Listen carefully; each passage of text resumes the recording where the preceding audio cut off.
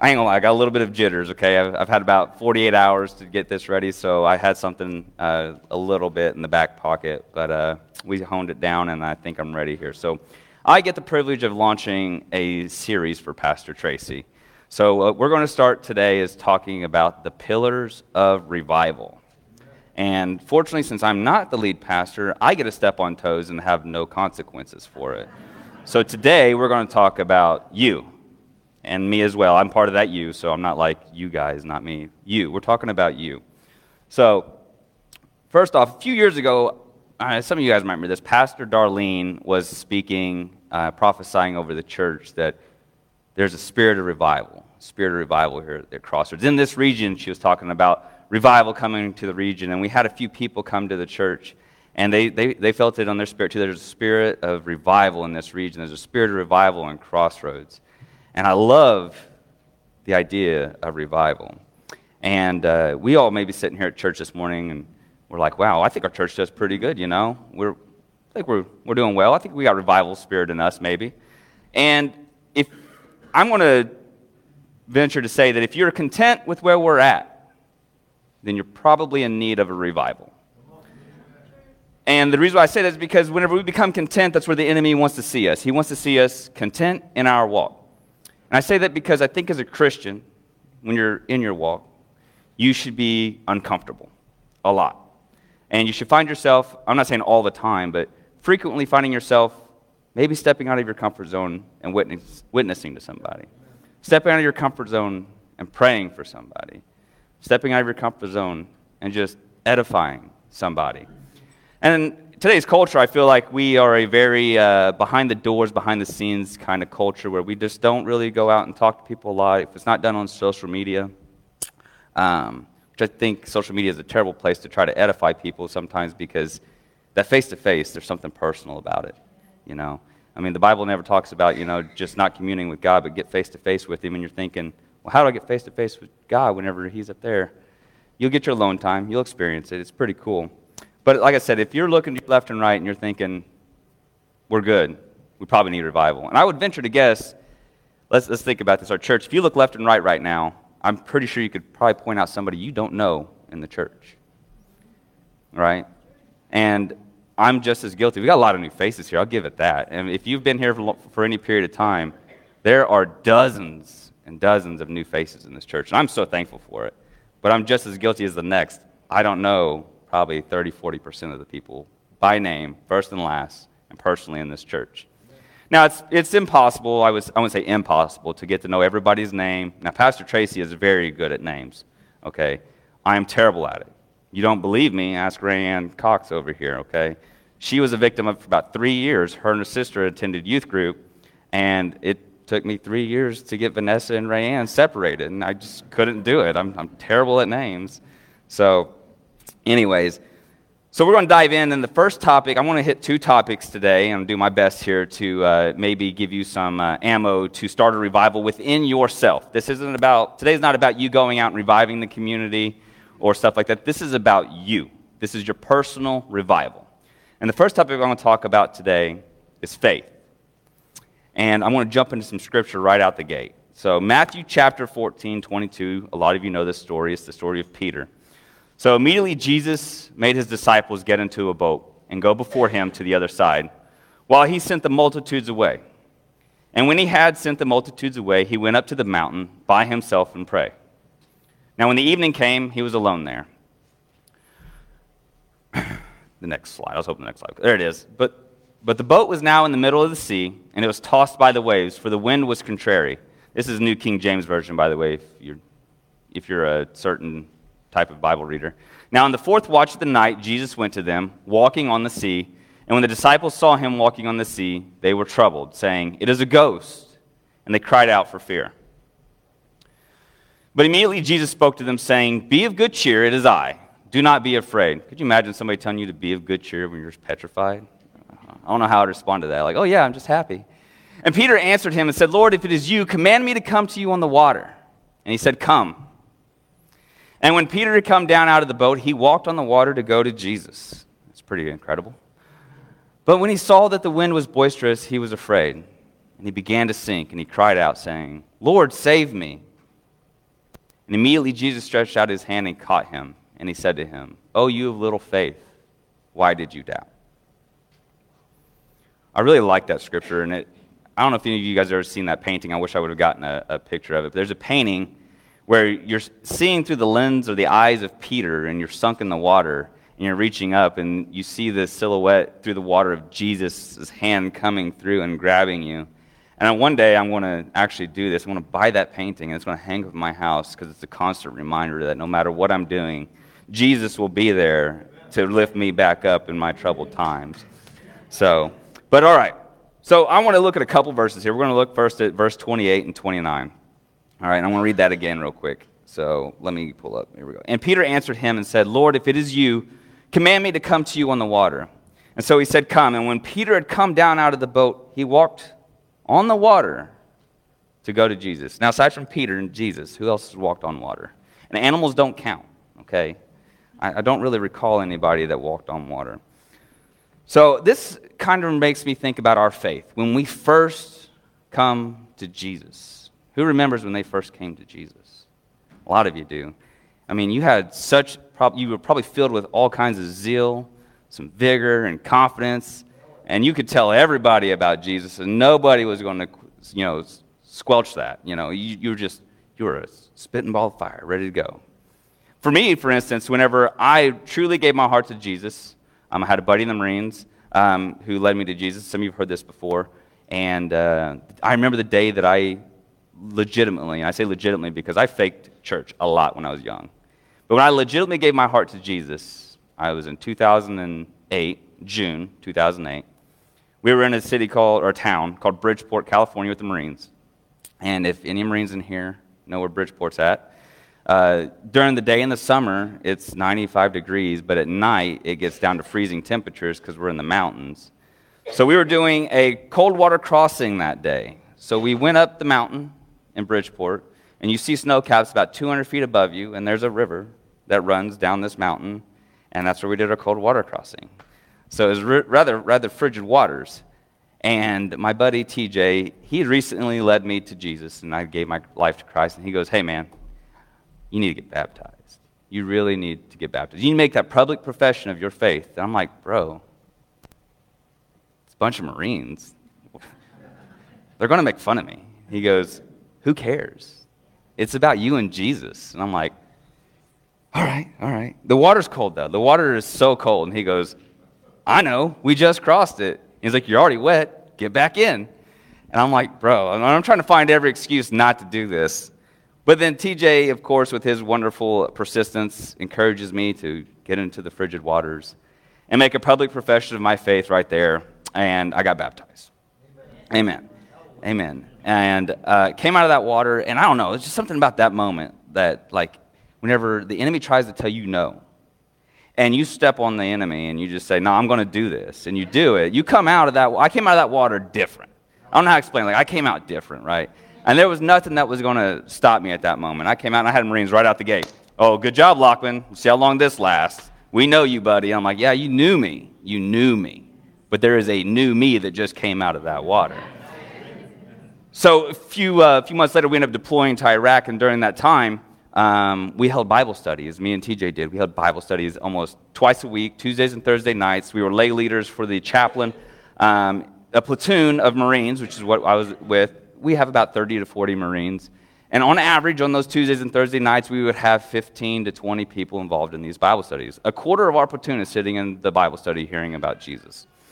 And the super cool thing about that was we didn't care what anybody thought. We had superiors coming in like, "What's this big gaggle in the middle of the barracks? It's a hazard." They make up all kinds of excuses to try to tear up our little Bible studies.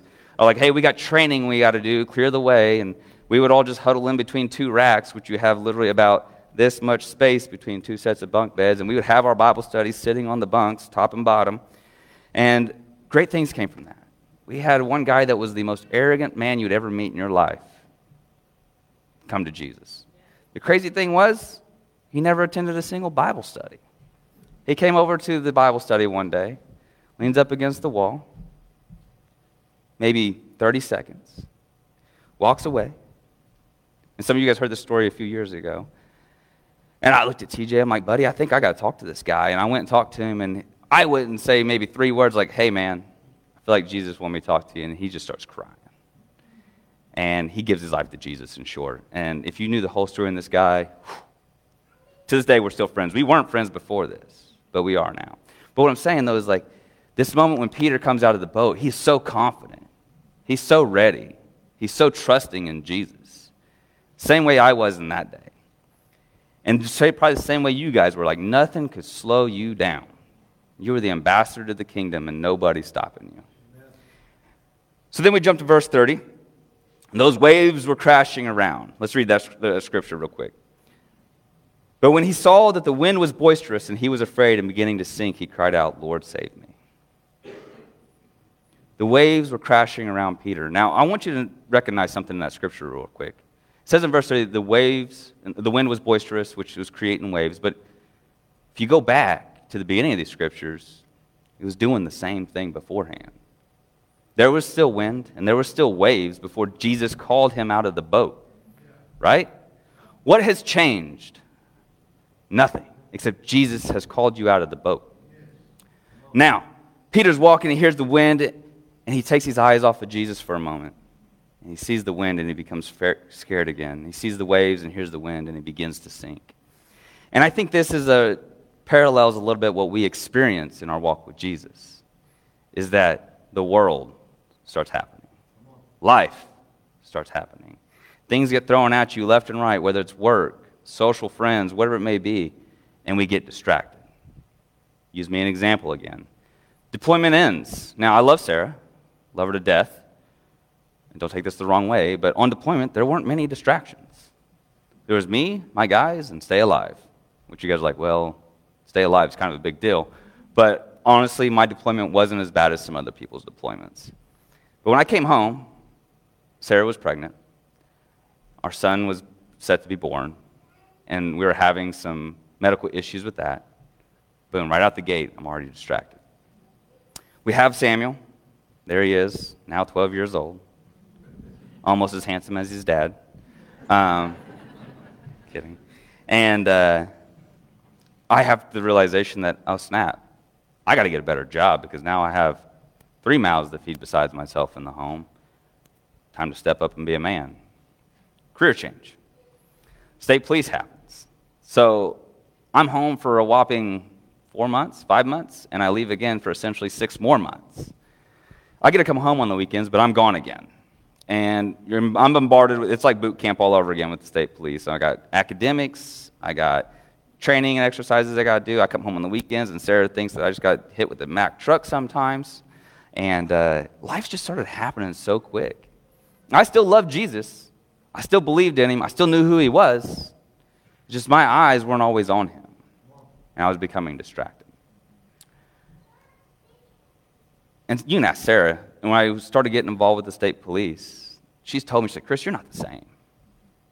You're not the same person that I married. Not in a complete bad way. Don't take it like, oh my gosh, you're a terrible human being. But she's like, things have changed. You don't have that same fervor for Jesus like you did when we first met. Because that's what attracted Sarah to me, believe it or not, is my fervor for Jesus. Like, I was a charismatic Christian. I think Jimmy used to go to the same church as me. Ask him. I was in the front, jumping up and down, screaming, hollering, running. I mean, there was nothing holding me back. Sarah's like, you're just not the same. Now, there's some maturity that comes along, and some things change. Like, my back hurts now. I ain't jumping up and down. Okay, that's not happening today. That's not happening today. But I got a crazy statistic. Now, Tracy has shared these with you guys before about social media and stuff, but this is a recent study. It says that the average American consumes 8 hours and 14 minutes of digital media on a daily basis. That's crazy. Now, let me just be a little open here. I read that statistic literally yesterday. And my phone has this thing called digital well-being, and yours probably has it as well. And I got into it. And I'm not going to tell you all the statistics, but I will tell you one that I remember. It said on that day that I looked at specifically, I'd unlocked my phone 56 times. Some of you guys are like, ooh, that sounds like a lot. That is a lot. 56 times I unlocked my phone. Now, what I did on those 56 different times I unlocked my phone, whether it's answering a phone call, text message, probably watched YouTube, played a game or whatever it might be, social media. I love Facebook Marketplace, get great deals on there. 56 times I unlocked my phone. And then I was sitting there thinking, I was like, I wonder how many times I unlocked my phone and read my Bible on there. And if I'm being honest with you, probably that day, because I don't know what day it was, I probably didn't. Not once. How many times did I open my Bible that day?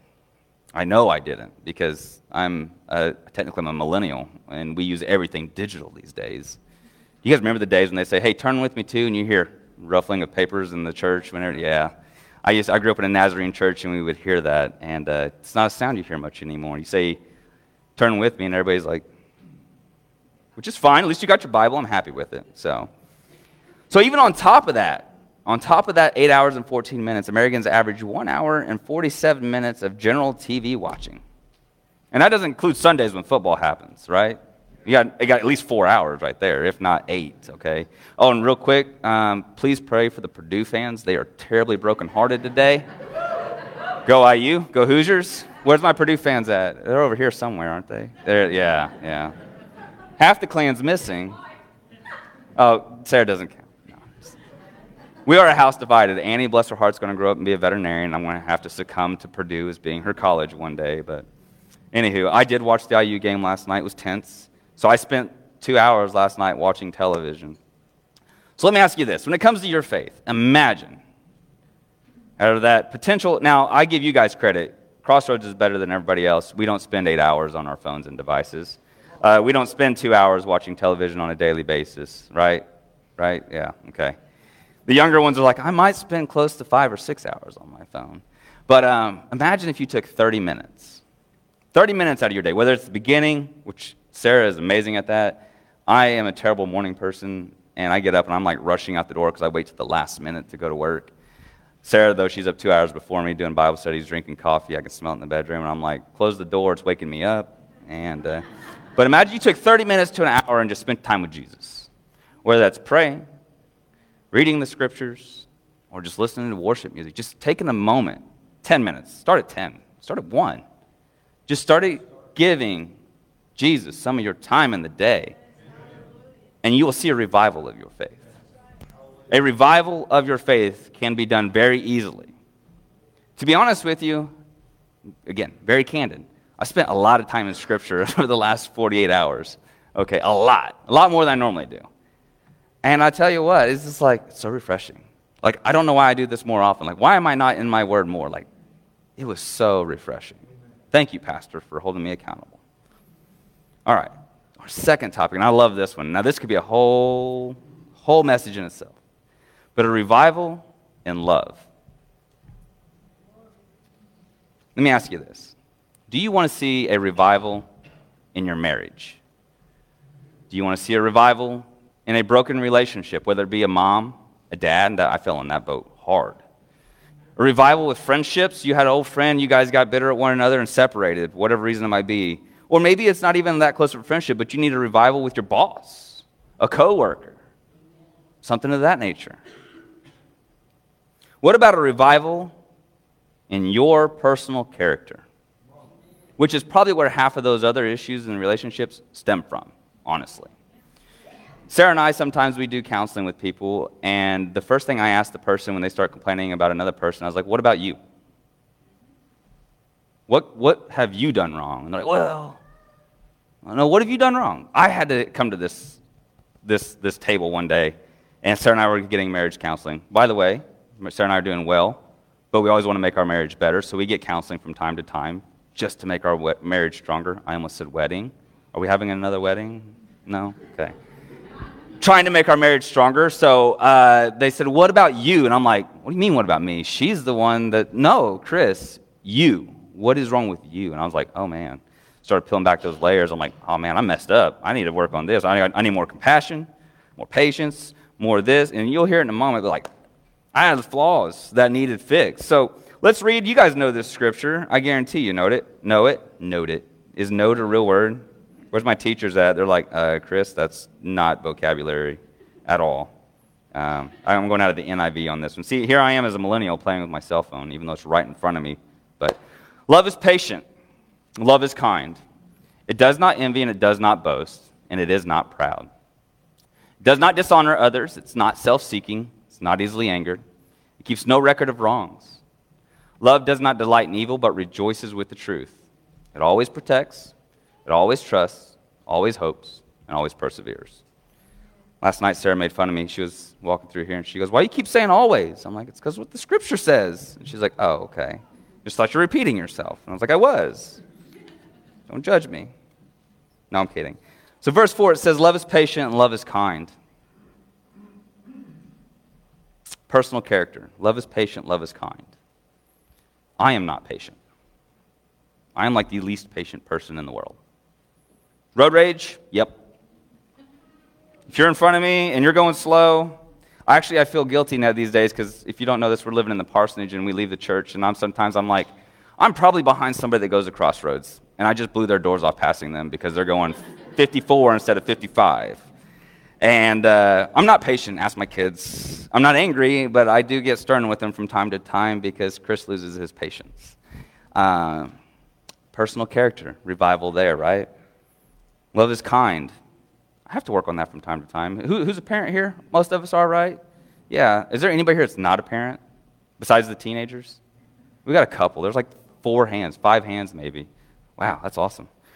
But we need more young people. Let's go recruit. Go to colleges. Bring them in. Love is kind. How many times have you looked at your kids and you're just like, oh man, you're lucky I love Jesus today. I tell you what, you're lucky I love Jesus. Right? You've had those moments. Good job. You're convicted and you love Jesus and he's kept your heart right. Love does not envy, it does not boast, and it is not proud. Now, something God brought up to me about this one, and I thought this was a really incredible parallel of love is not jealous. Love is not jealous. What about jealousy? This is what was brought to me, and it's a great one. What about jealousy of the gifts of the Spirit? I know that's a little deep, but think about it for a second. As a Christian in your personal character, you can sometimes get easily defeated in your walk because you see somebody that is a really amazing prayer. Can't even say that right. Or you see somebody who can prophesy or speak in tongues or interpret tongues. You see somebody who can preach or teach, or Pastor Tracy's compassion is incredible. You're not going to find somebody with more compassion than Pastor Tracy. And sometimes in our walk in our faith, we become disheartened because, like, why am I not like that person? Why don't I have the same love for Jesus as that person? Why is that person getting a blessing from God and I'm not? It's jealousy. And the enemy's like, hey, look what he's getting, look what you're not getting. But if we have love in our personal character, if we are built around love and foundationally on love, that means nothing because as the scripture goes on, we will persevere towards whatever the shortcoming may be. I'm quick, I promise. We'll beat the Baptists to the buffets, I promise. All right. We're getting there. And I'll get my Nazarene nap in as well, so. All right, verse 5, it says it does not dishonor. This is a good one. Love does not dishonor. In other words, you ain't gossiping. Behind or to somebody's face, you're not being disrespectful. It's easy to sit at work and be like, well, that coworker's terrible. Or, here's a good one, and I fell in this one before, and I have to put myself in check. You call a buddy and be like, my wife is awful today. Let me tell you how bad she is. All right, she's crazy. All right, who's done that? Don't raise your hands, but hypothetically, rhetorically, who's done that? Wives on the same note, you call your girlfriends or whatever you call them these days, be like, my husband is horrible. Now, there's a time to vent and get true biblical guidance, but there's also a difference between just gossiping, okay, and then being disrespectful to somebody's face-to-face. That's not love. That is not love, okay? You're not self-seeking, so you're not selfish. You're not always trying to find an angle whenever you make a decision to help somebody out. Help people out just because you love people, okay?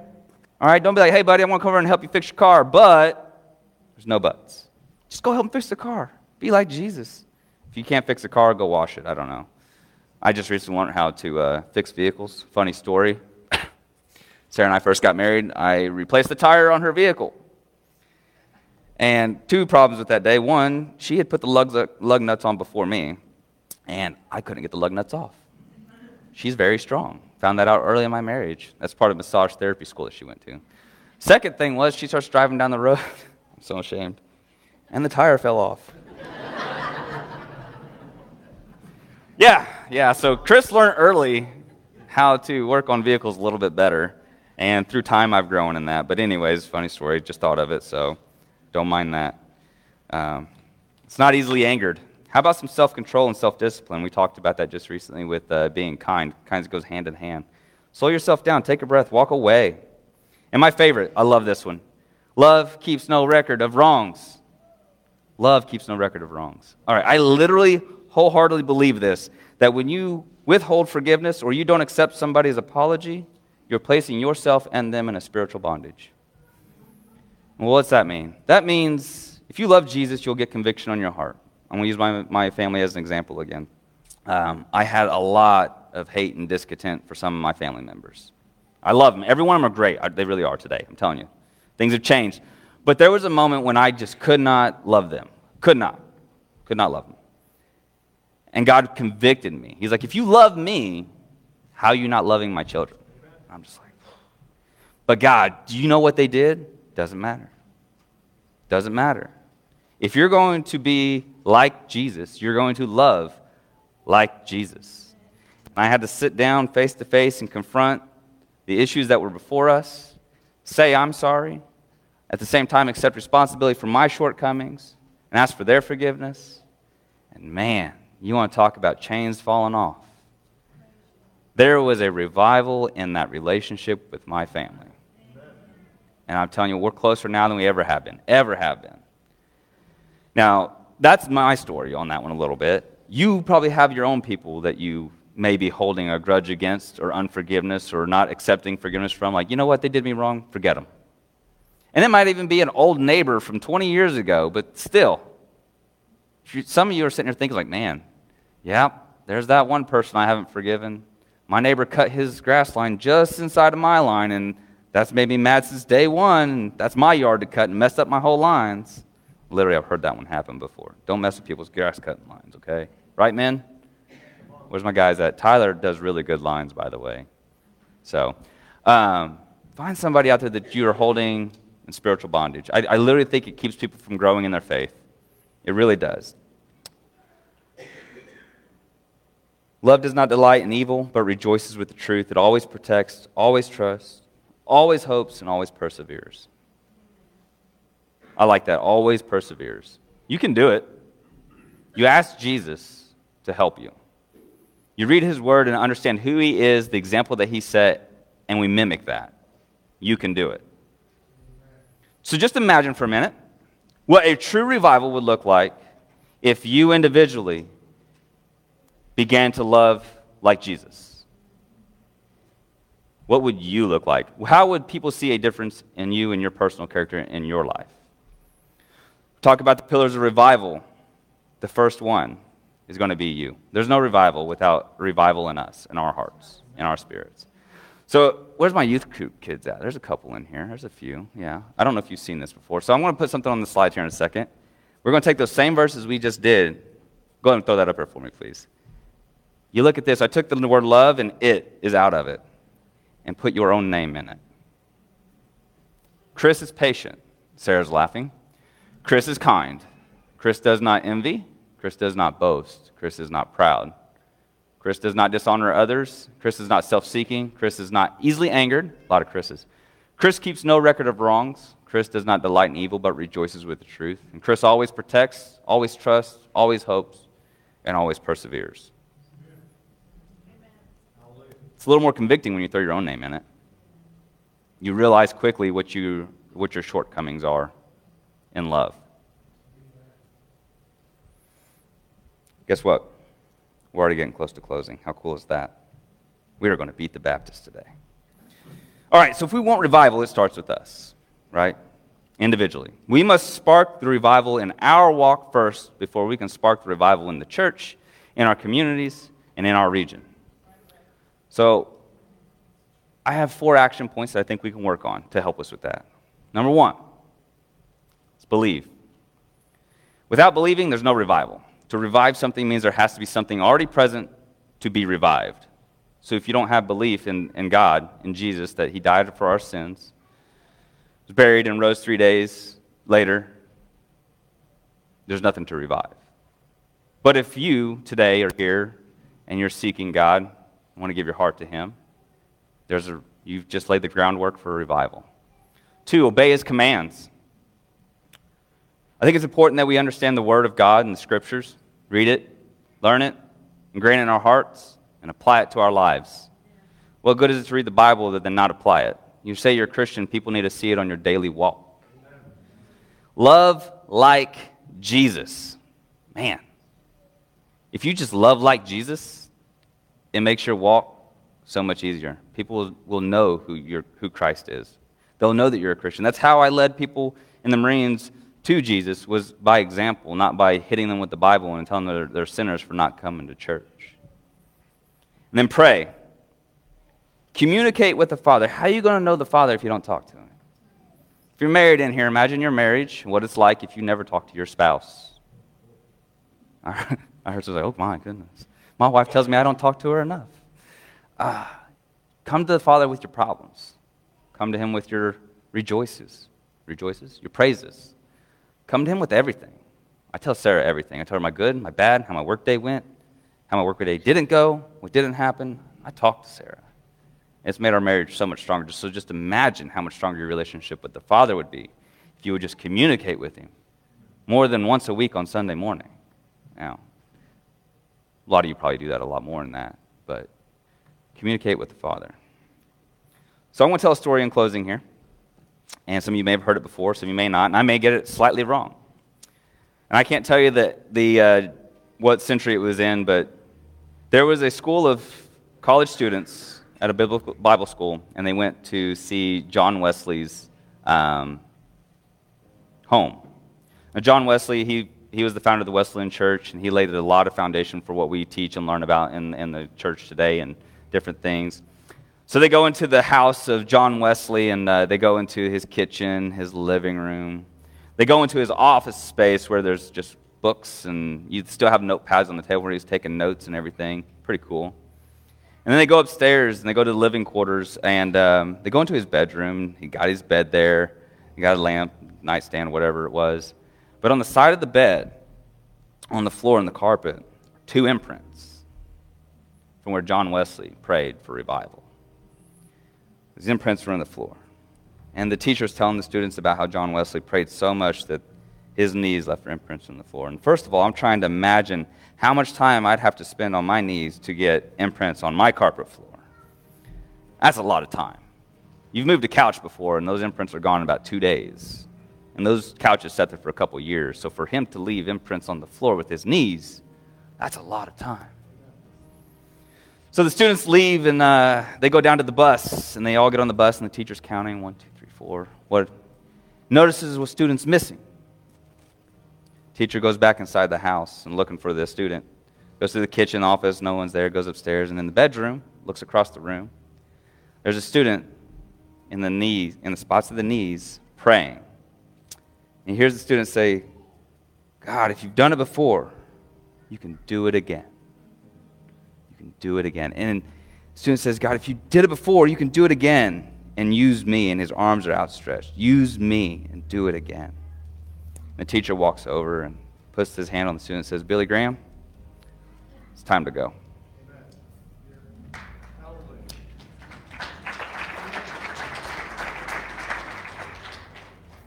And you all know where Billy Graham went. He's got Franklin Graham now in his footsteps. And no, I'm not saying we all can go out there and be Billy Grahams, but we all can't be Jesus either, but we can be Jesus to somebody. And that starts with the revival in our hearts. Amen.